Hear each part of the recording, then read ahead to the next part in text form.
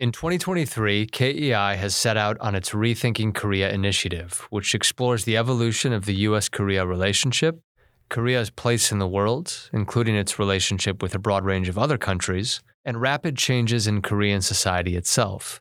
I'm Clint Work, Fellow and Director of Academic Affairs at KEI, and today I have the good fortune of speaking with Tammy Kim, who is a contributing writer at The New Yorker, covering labor and the workplace, arts and culture, and really importantly for our purposes, the Koreas. She's also a co-host of her own podcast, Time to Say Goodbye, a contributing editor at Lux Magazine, a 2022 Alicia Patterson Fellow, and a Fellow at Type Media Center.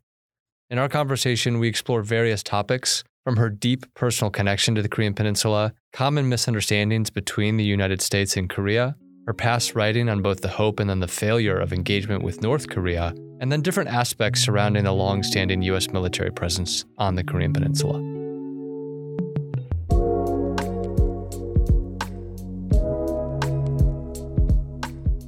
Well, yeah, it's so nice to have you here today, Tammy. Thanks for having me. Nice to meet you.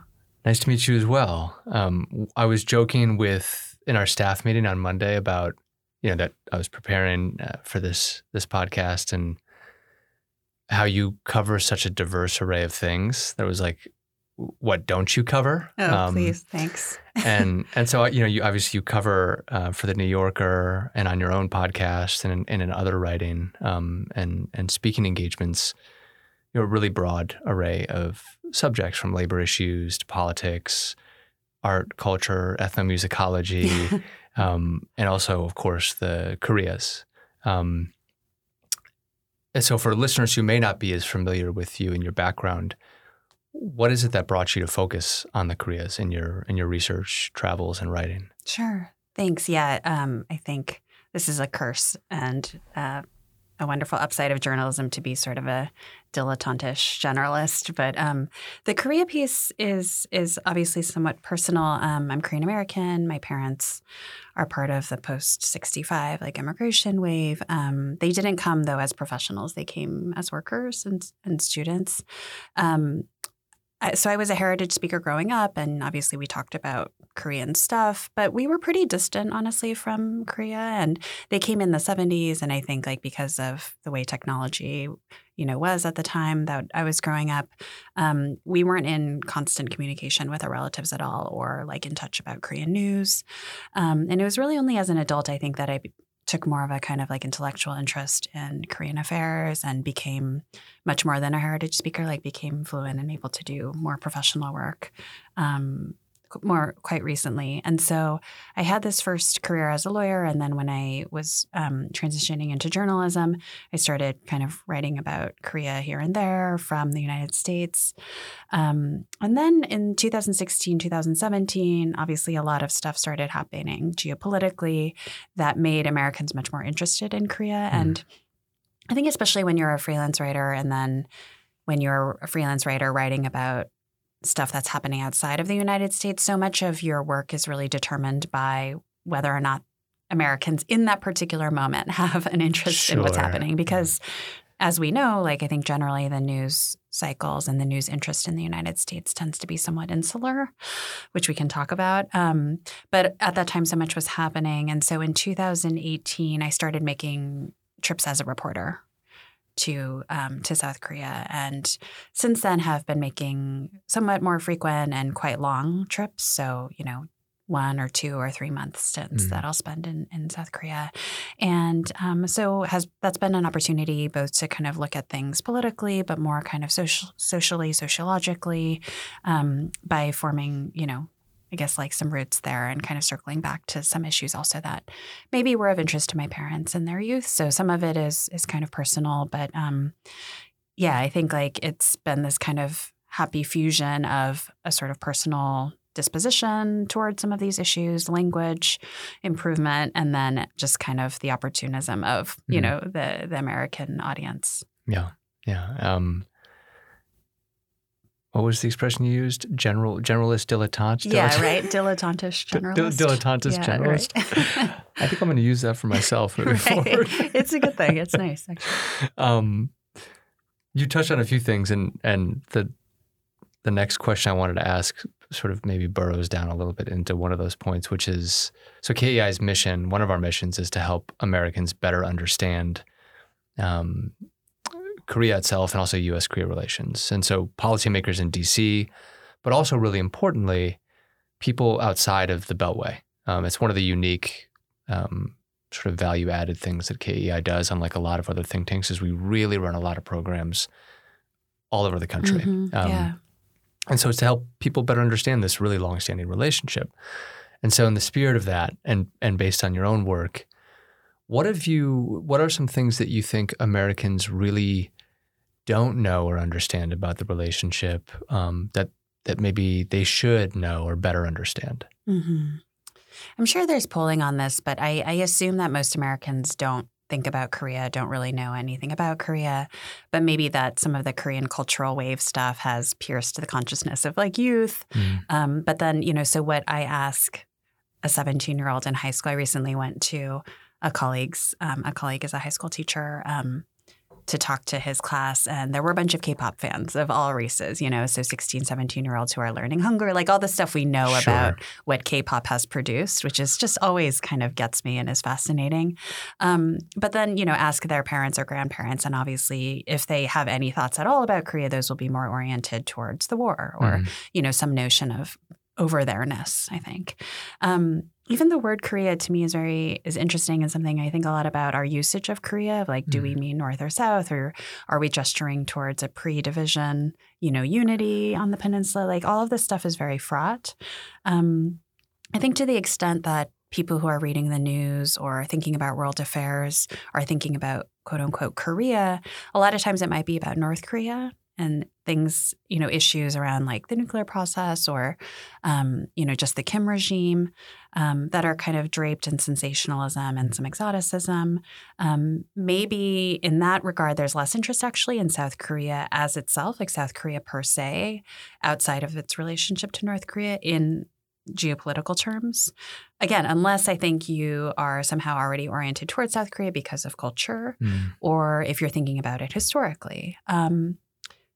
Something that I think like as a journalist and as like an American I'm always thinking about is like how does like the unipolarity right now of our world shape like our consciousness and our approach to other countries? And I think for Korea this is very tricky because I think looking outward towards the Korean Peninsula from our position as the global hegemon, we are both over and sort of underestimating our role in Korean affairs. So for instance, I think although most Americans may not think about Korea or only know about the war, they aren't necessarily thinking about our continuing relationship with Korea or other Asian countries. They're not thinking about our bases there, our military and economic influence, even control. On the other hand, I think we assume that South Korea is our sort of steadfast ally and will always be in, quote, lockstep with us, right? And if they stray from U.S. policy, then it's somehow an affront. And so I think this becomes very complex when it comes to our relations with like China and Japan or even Southeast Asia and South Korea's arms industry. Are they this kind of like younger brother figure that we are constantly mentoring and that will do what we say? Or is it actually its own kind of independent place with its independent logic? I think like from a news perspective, we haven't really shook this kind of like younger brother assumption. In 2018, I wrote this piece for Columbia Journalism Review called Covering the Koreas, which is kind of about like the journalistic terms of covering the peninsula. And it was my argument there that I think much foreign reporting, not just on the Koreas, but around the world has this kind of problem of both getting over American insularity and also correcting for a Washington, D.C. bias. And so, for instance, in the Korean context, like different national newspapers or media organizations will have bureaus in East Asia, including in Korea, increasingly actually in Korea because of what's been going on with China. And for some things, they will rely on those reporters and their kind of like indigenous or local expertise. But then a lot of times they'll actually rely on DC reporters to give like the actual take on what's going on. And there's a conflict a lot of times between those. But I think there can be like a privileging when we're doing political analysis to do it from the United States. So anyway, I think like just to summarize, because I'm sure I've babbled and made nonsense of this answer. No, not at all. But I think I would say that the American problem with regards to Korea is maybe not unique just about Korea, but reflects this kind of general problem of not being able to see clearly from inside of the most important country in the world. Yeah. That's it's definitely not unique to Korea, but it's like, very sharp. It's very acute in the Korean case. We were sort of touching on this before we started. That point about privileging the political perspective here. It's like on the one hand, that's obviously necessary. You want to get the perspective from every place, but that bias is understandable insofar as policy gets made here, which has an overwhelming influence there. It's true, yeah. However, I think to your point, if I hear you correctly, that policy can't really ultimately be effective and sustainable if it's not incorporating far more than it, I think, currently does. Mm-hmm. That local indigenous sources and perspective and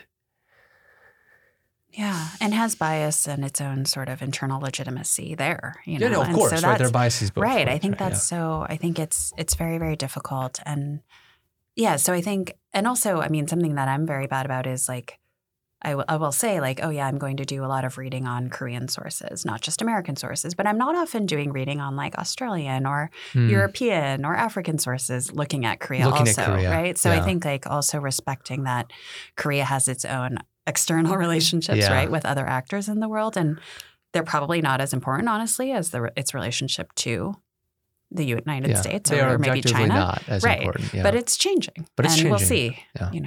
That's a key part of what we're doing too, is looking at Korea's relations with other places, but how those places view Korea. Because it's actually sometimes quite different from how Koreans view themselves in these relationships in the world. And so, and I'm like interested in going down that road, but I want to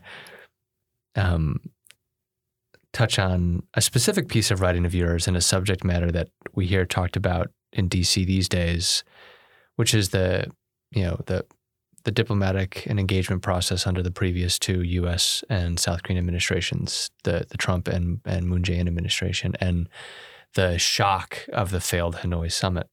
And in DC policy circles, you'll hear people bring this up, this shock, insofar as it was a shock to Kim Jong-un, who had put such a large personal stake in these negotiations and going to Hanoi himself. And when it fell apart for the various reasons that it did, it really, the shock of that really has undermined the different parties involved, among other reasons, ability to come back to the negotiating table. At least from North Korea's perspective, as some would say it, that it's essentially raised the bar now for them to come back in a way where the Biden administration and really no standard U.S. administration is willing to meet that, because it sort of goes against longstanding do's and don'ts with North Korea. Right. And there's just no flexibility there. And maybe North Korea's asks themselves are too high as well.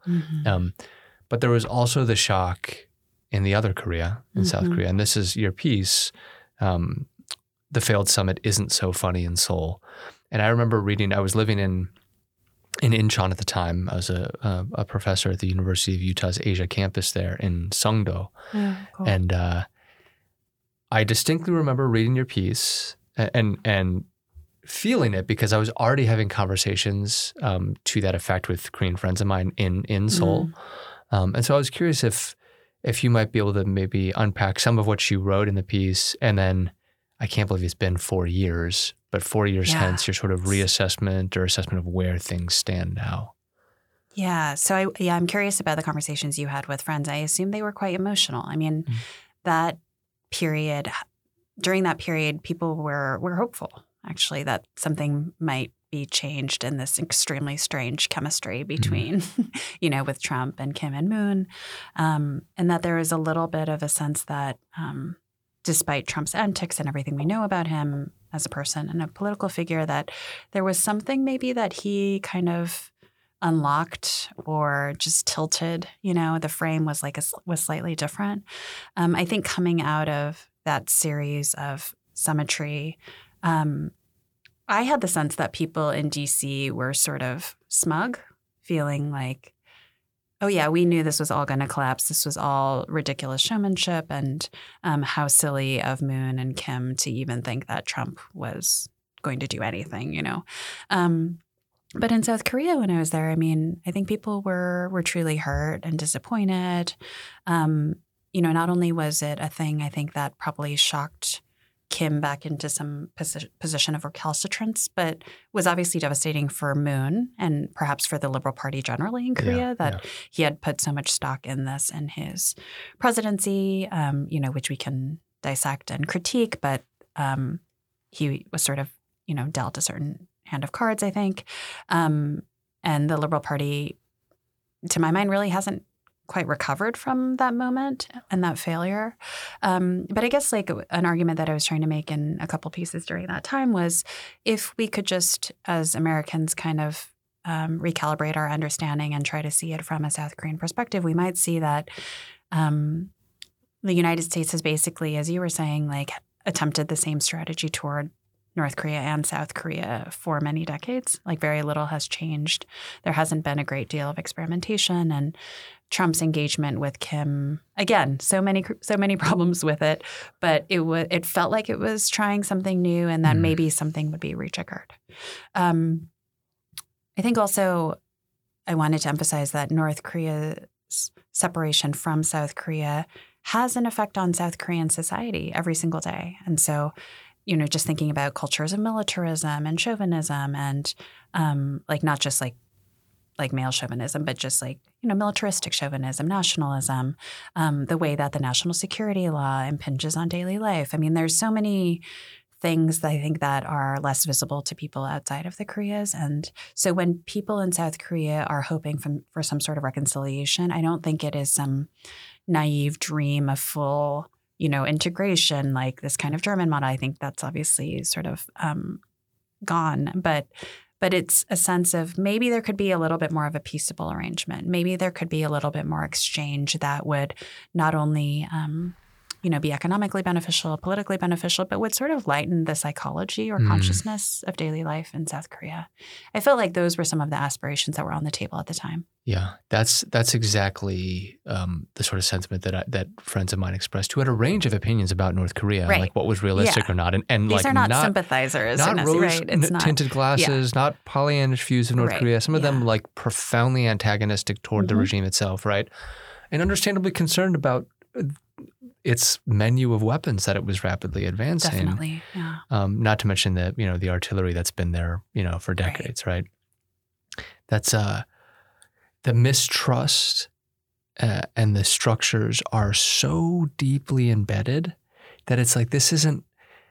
There was this criticism you'd hear a lot in policy circles here in D.C. I think it was part of the smugness of this is so unrealistic, right? And it's that's not the point, really. The point is this is so steep a hill to climb that we're just trying to, how did you say, just shift the psychology ever so lightly and then operate in that space for some time and then see how it might lightly be shifted further, right? Right.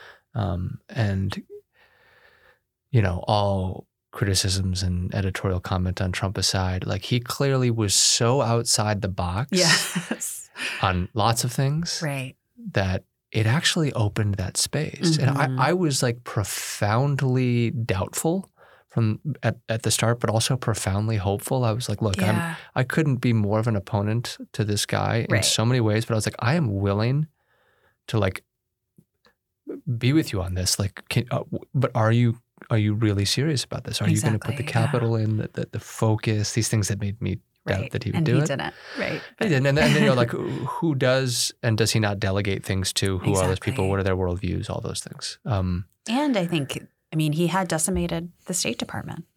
And the kind of, all of the texture and infrastructure of diplomacy wasn't actually there because he had laid waste to a lot of it. And so, nevertheless, right, you can have, I think you can have these sorts of, high-level pageantry that, at some point can sort of be that the people beneath it who need to catch up will catch up. That was the hope. It can set a course, a trajectory, exactly. or sort of reset trajectories, right? Yeah. And it gives that high level momentum. But then, of course, the work needs to be done, right? And one, I can't help but bring this up because I think it's just an amazing analogy that Jenny Town, my former colleague and boss, first I heard her first say it, but I think she said she got it from somebody else. So, but it was like Trump's approach was kind of like, so the Korean, people call it the Korean problem, which is itself problematic. Like, what country is a problem? Like, anyway, it's very complex, right? It's like a Rubik's Cube. So like you think you've made progress, you move one side, but then things have shifted.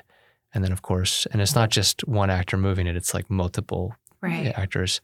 So Trump's approach was, well, this is too difficult. I'm just going to take the stickies off the Rubik's Cube, put them how I want them.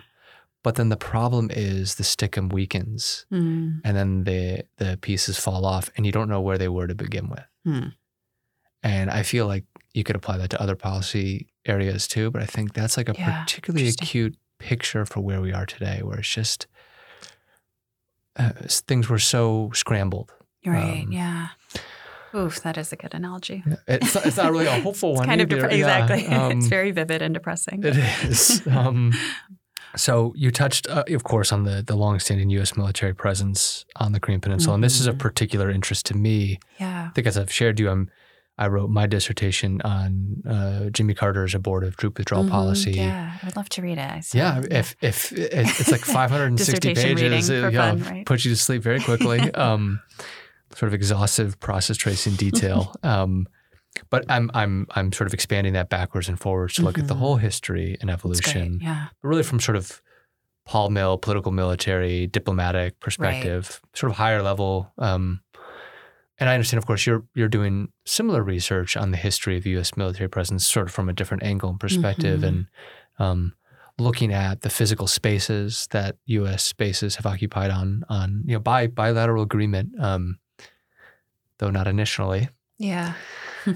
Which matters. But bilateral agreement on in South Korea's sovereign territory. But that presence has really evolved, and you've, as I understand it, you're looking at how that evolution of and occupation of physical space affects Korea and Koreans themselves, and sort of the really fine-grained personal histories involved in these things. And I think some of this has come out in recent reporting of yours. Is it right to call it reporting? Yeah. Okay. Yeah, that's what I thought. Okay.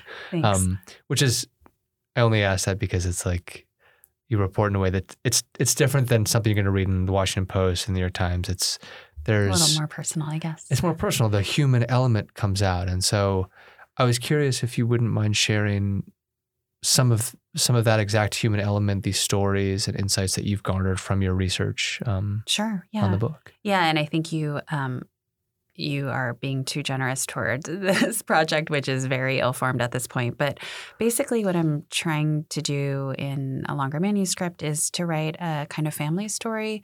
It's a mix of family history and reporting on what we have seen in recent decades in these base communities, and the way also that the military relationship shapes migration between the United States and South Korea. So it started actually really because of my mom. My mom was a Korean immigrant, came here in the 70s and ended up joining the U.S. Army. She hadn't gone to college. And, so it's sort of that's why most immigrants join the United States military, because it's full communism, as I always say. Right. And she ended up actually meeting my dad in the U.S. Army. He had done the same thing. But my mom had a longer active duty and reserve career. And because of my mom's active duty service, my brother and I ended up being born on the Yongsan base. Okay. Yeah, in South Korea, in Seoul. And it was something I think that I had a really uncomfortable relationship to as an adolescent. I didn't really think it was cool to have parents who were involved in the U.S. military. Didn't really understand it. It was also associated where I grew up, I think, as being a very kind of like, it's something that poor people did, and what does it mean to be involved in the military? And but I also realized that it was why I had this sort of transnational, relationship to South Korea, and I had seen my parents go back and forth a little bit through this kind of relationship to the United States military, to what sociologists might call empire. So starting, I guess, in about 2018, the same period when I was, starting to do a lot more reporting there, I started thinking about, this. And that coincided with the beginning of the relocation of most troops in South Korea to Camp Humphreys in Pyeongtaek, south of Seoul. So right now they're still in the process of trying to liquidate Yongsan and turn that back over to the Koreans, although it's far from over. And so I was both kind of asking these personal questions of my mom about like, well, why did you enlist? How do you think about the U.S. still being in South Korea since, the 40s? Is that an occupation? Is that a partnership? So trying to engage someone who has been a beneficiary of the Army, and so have I by extension, but to talk about it in a critical way that I think she didn't do when she was just a young woman who was trying to get an education and benefits.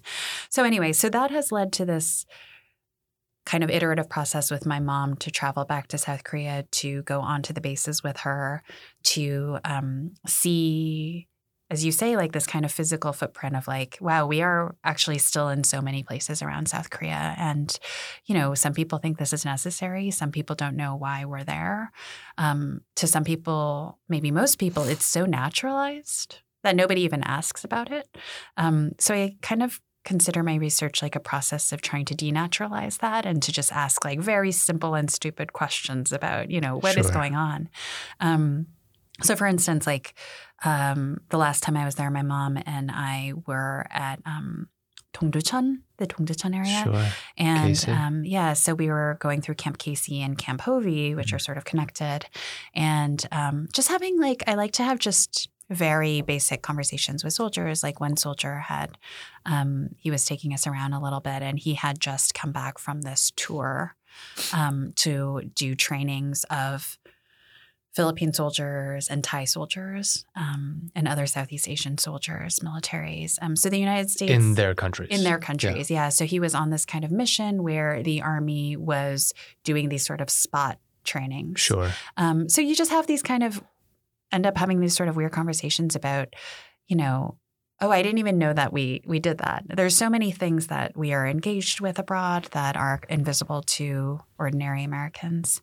So I have this weird process where I'll be doing that like in the morning, and then at night I'll be sitting with like anti-base activists who are South Korean farmers or, just ordinary people living in the camp towns who have problems with what the United States military is doing. And they have never gone inside the base because they have no access to that. So, I'm not entirely sure what this project will eventually look like, but I guess I'm thinking of it as a kind of like creative nonfiction project where I'm looking both inside and outside of the base boundaries, and also doing reporting where I came up, which is in Tacoma, Washington, because my mom was stationed in Fort Lewis, which is now like Joint Base Lewis McChord. Joint Base Lewis McChord, Where elements of 2ID would flow, exactly. God forbid. Yeah. Right, the 2nd Infantry Division. Yeah. Sorry, I didn't mean to interject. No. So that's, that probably seems very looping, but that's kind of like the inspiration and the thrust of it, which is to have sort of like all of, to talk to U.S. soldiers and Korean civilians and American civilians about what this feels like on a day-to-day basis for the people who are really intimately involved in this kind of military relationship. Yeah, that's, whenever it does become manuscript and book, I will be very interested in reading it.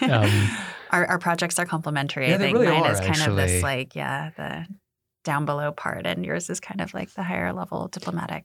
So it is, but on the other hand, like what interests me most, ultimately what interests me most is the type of work you're doing, quite frankly, because it's the people, that the lived experience that really makes this up, the tapestry of this relationship, Yeah.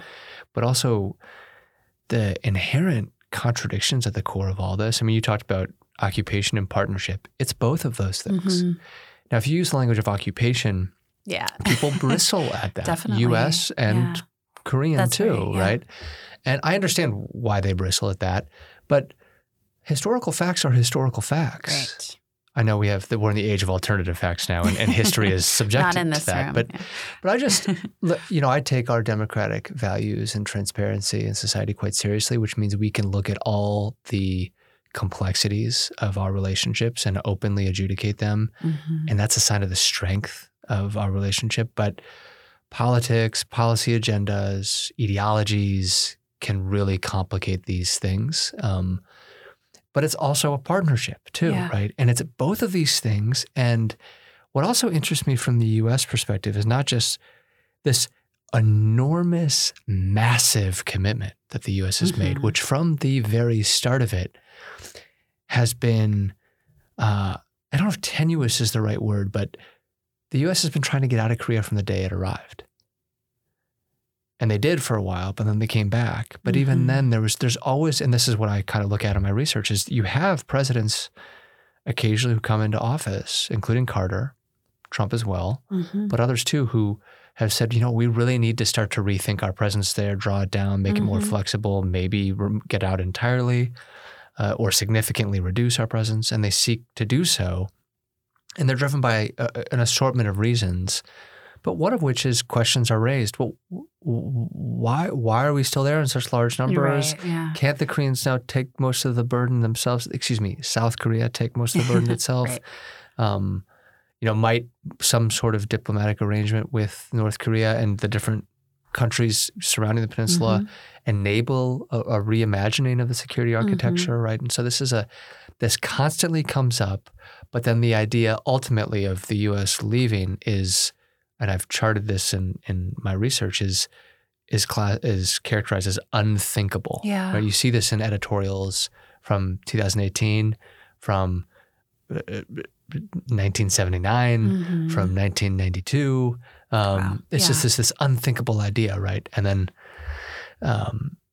so I'm interested in the tensions and contradictions in that.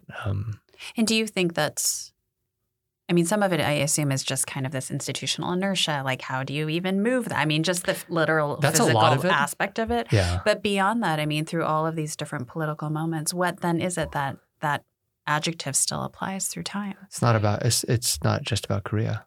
Right. That's right. That's the rub. Yeah. That what that means for different people means different things, right? And especially now with China, I would think that even more so. It sort of reifies it, right? But then South Korea is more capable today than it's ever been, right? And then, but the demands and pressures on it are also increasing more than it's ever been. So the frictions that arise from that are, I do genuinely think the current Biden and administrations are really doing their best to tighten relations. That effort itself, though, is indicative of the pressures the relationship's facing. And also just the ever-shifting trajectories that have led us to a place where it's like there's a dissonance in this relationship. Again, it's not new, but I think it's reaching a new level of urgency. Anyway, I'm sharing too much of my own thoughts on this. I think that's fascinating. Yeah, and I think we are on a very similar path of inquiry. So I apologized to you when I initially phrased this question in the email about predictive analysis, because I always, whenever people ask me, especially about North Korea, I say I don't even want to address that because I don't know what Kim is necessarily thinking or what's going to happen next year or even tomorrow. But I'm going to subject you to the same question, which is, I asked you initially, so based on your understanding of the relationship, your many travels there, and your research, how do you feel things will look in the U.S. Korea, let me be more specific, U.S. South Korea relationship in the next 5 to 10 years? I guess In sort of broad political terms, I don't see a lot changing. It seems to me that we will still, be in what we call this alliance, and that the power structure will still be that, South Korea is essentially kind of subservient to the United States, sort of all, so much would have to change for that to be kind of flipped in any way.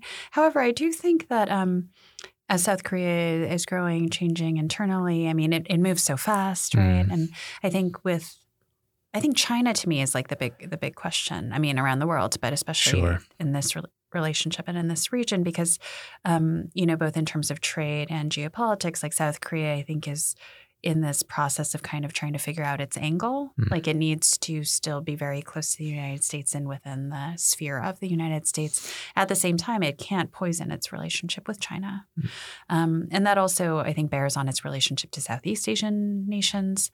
I've been interested in this emerging literature especially in Asian American studies and to some extent in Korean studies around Korea as kind of this sub-empire, that is like a sub-imperial locus that is acting on Southeast Asia. And so if you think about, South Korean capitalists in, Vietnam and stuff, this is a bit of an old story, but the way that it's shaping what, how power circulates in Southeast Asia is very interesting to me. So some of that will bear on the United States-South Korea relationship. There's also, I think, although I've warned a few questions ago against us being too U.S.-centric in our analysis of Korea, there also is this way in which some aspects of Korean economy especially are moving towards a kind of American model. Is South Korea kind of trying to Americanize? So for instance, in its arms industry, which is something I'm very interested in, it's getting huge. Oh, it's enormous. It's enormous. And it's becoming the vendor to all of these states of, I guess various levels of international acceptability. What is that going to mean then for South Korea's dependence on the U.S. military? And is that going to do some of the work that we're interested in of having a reevaluation from the United States perspective of our continuing need to have so many troops and armaments there? So I think some of this will shift the relationship. Another way in which South Korea is maybe more moving towards something we consider American is multiculturalism.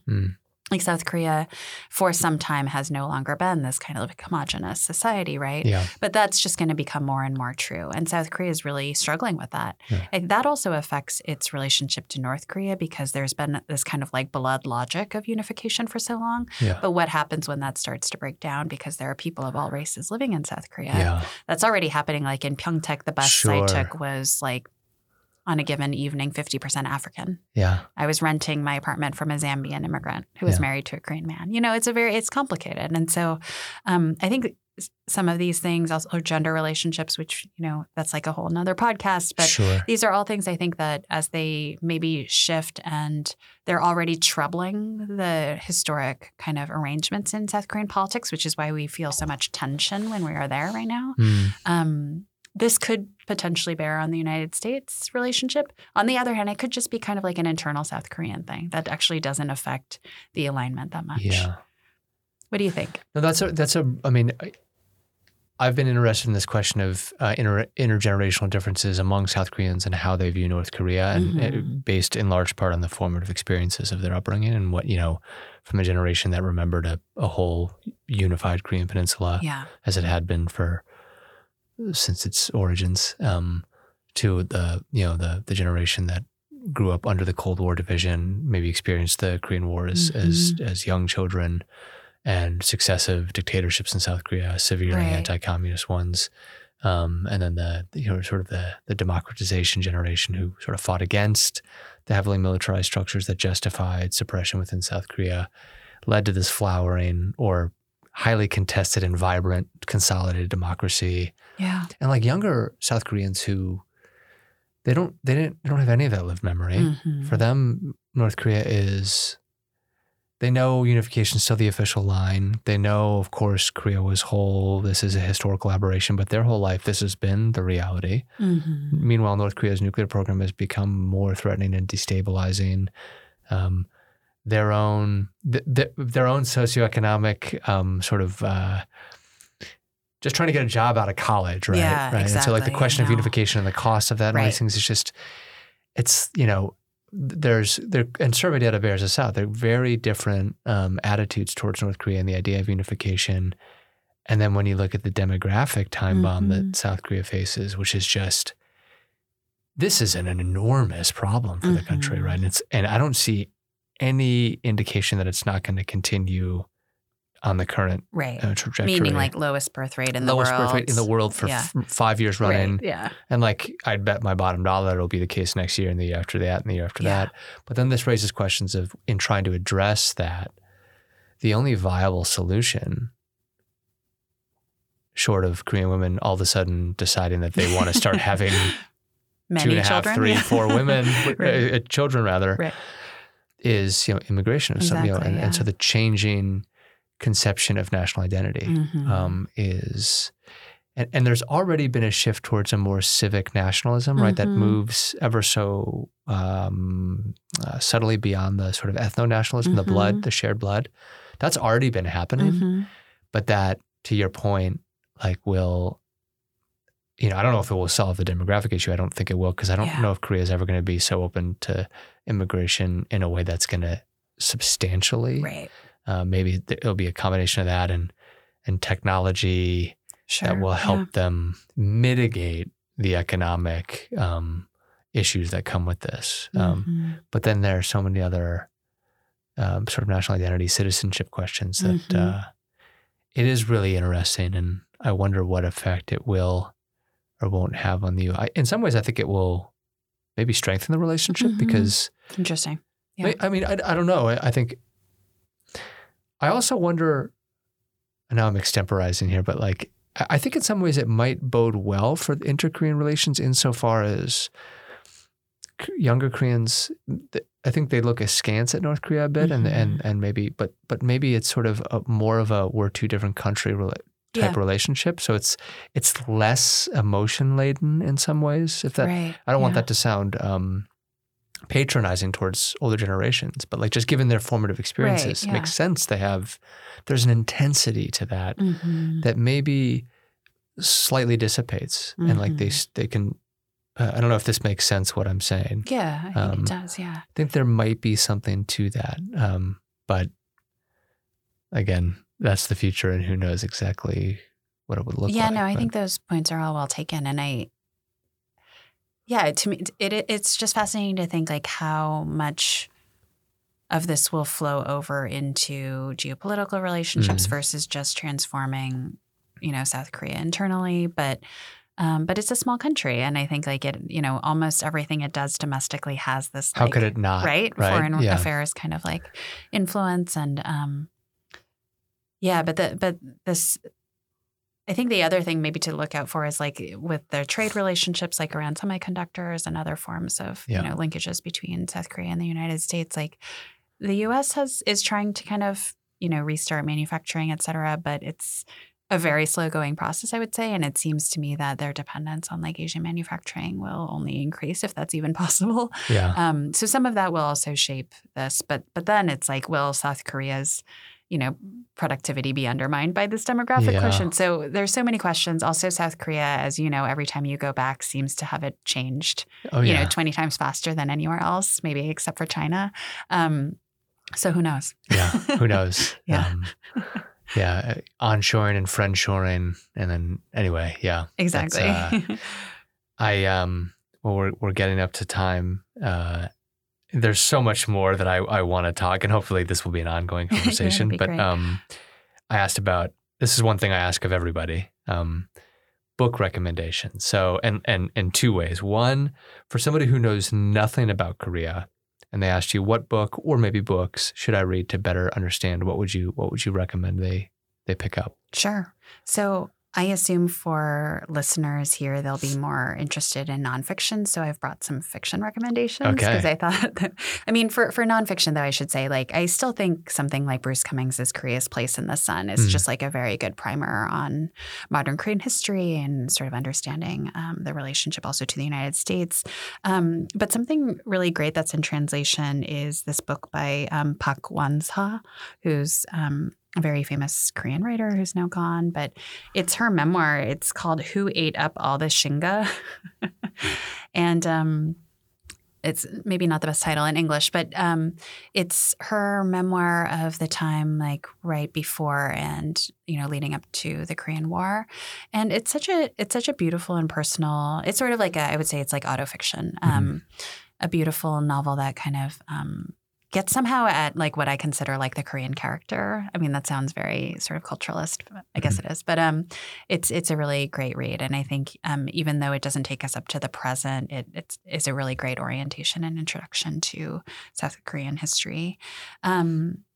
And then I think like if somebody is already familiar with a lot of Korean things, there are two slightly more experimental things that I might recommend.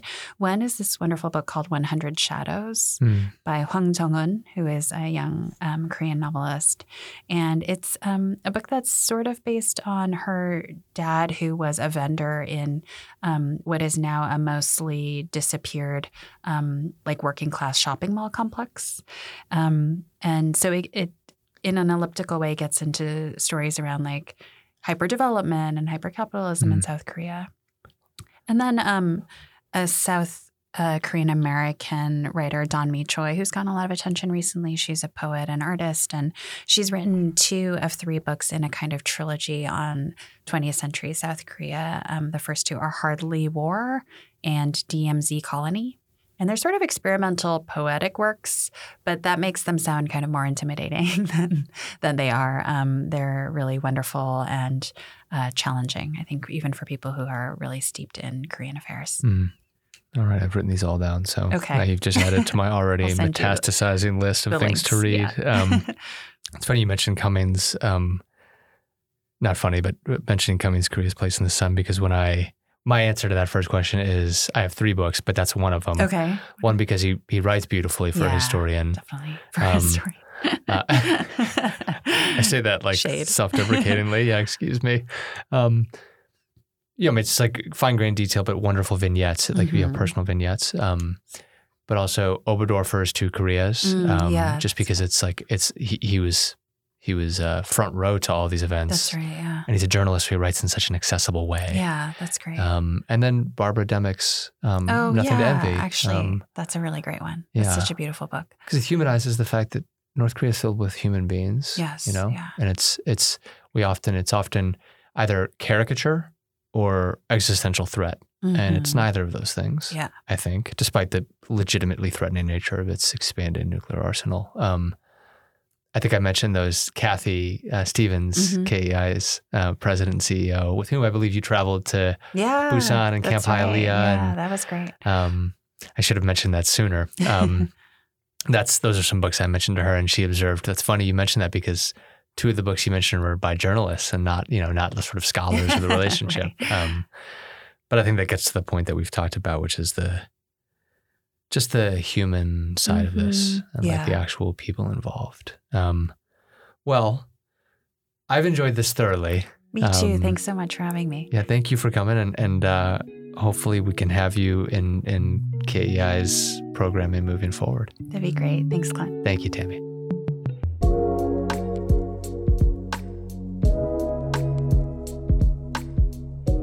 This concludes our conversation with Tammy Kim, and I just want to thank Tammy again for sharing her thoughts with us. It was a very enjoyable conversation. Keep an eye on our podcast feed for more Rethinking Korea content.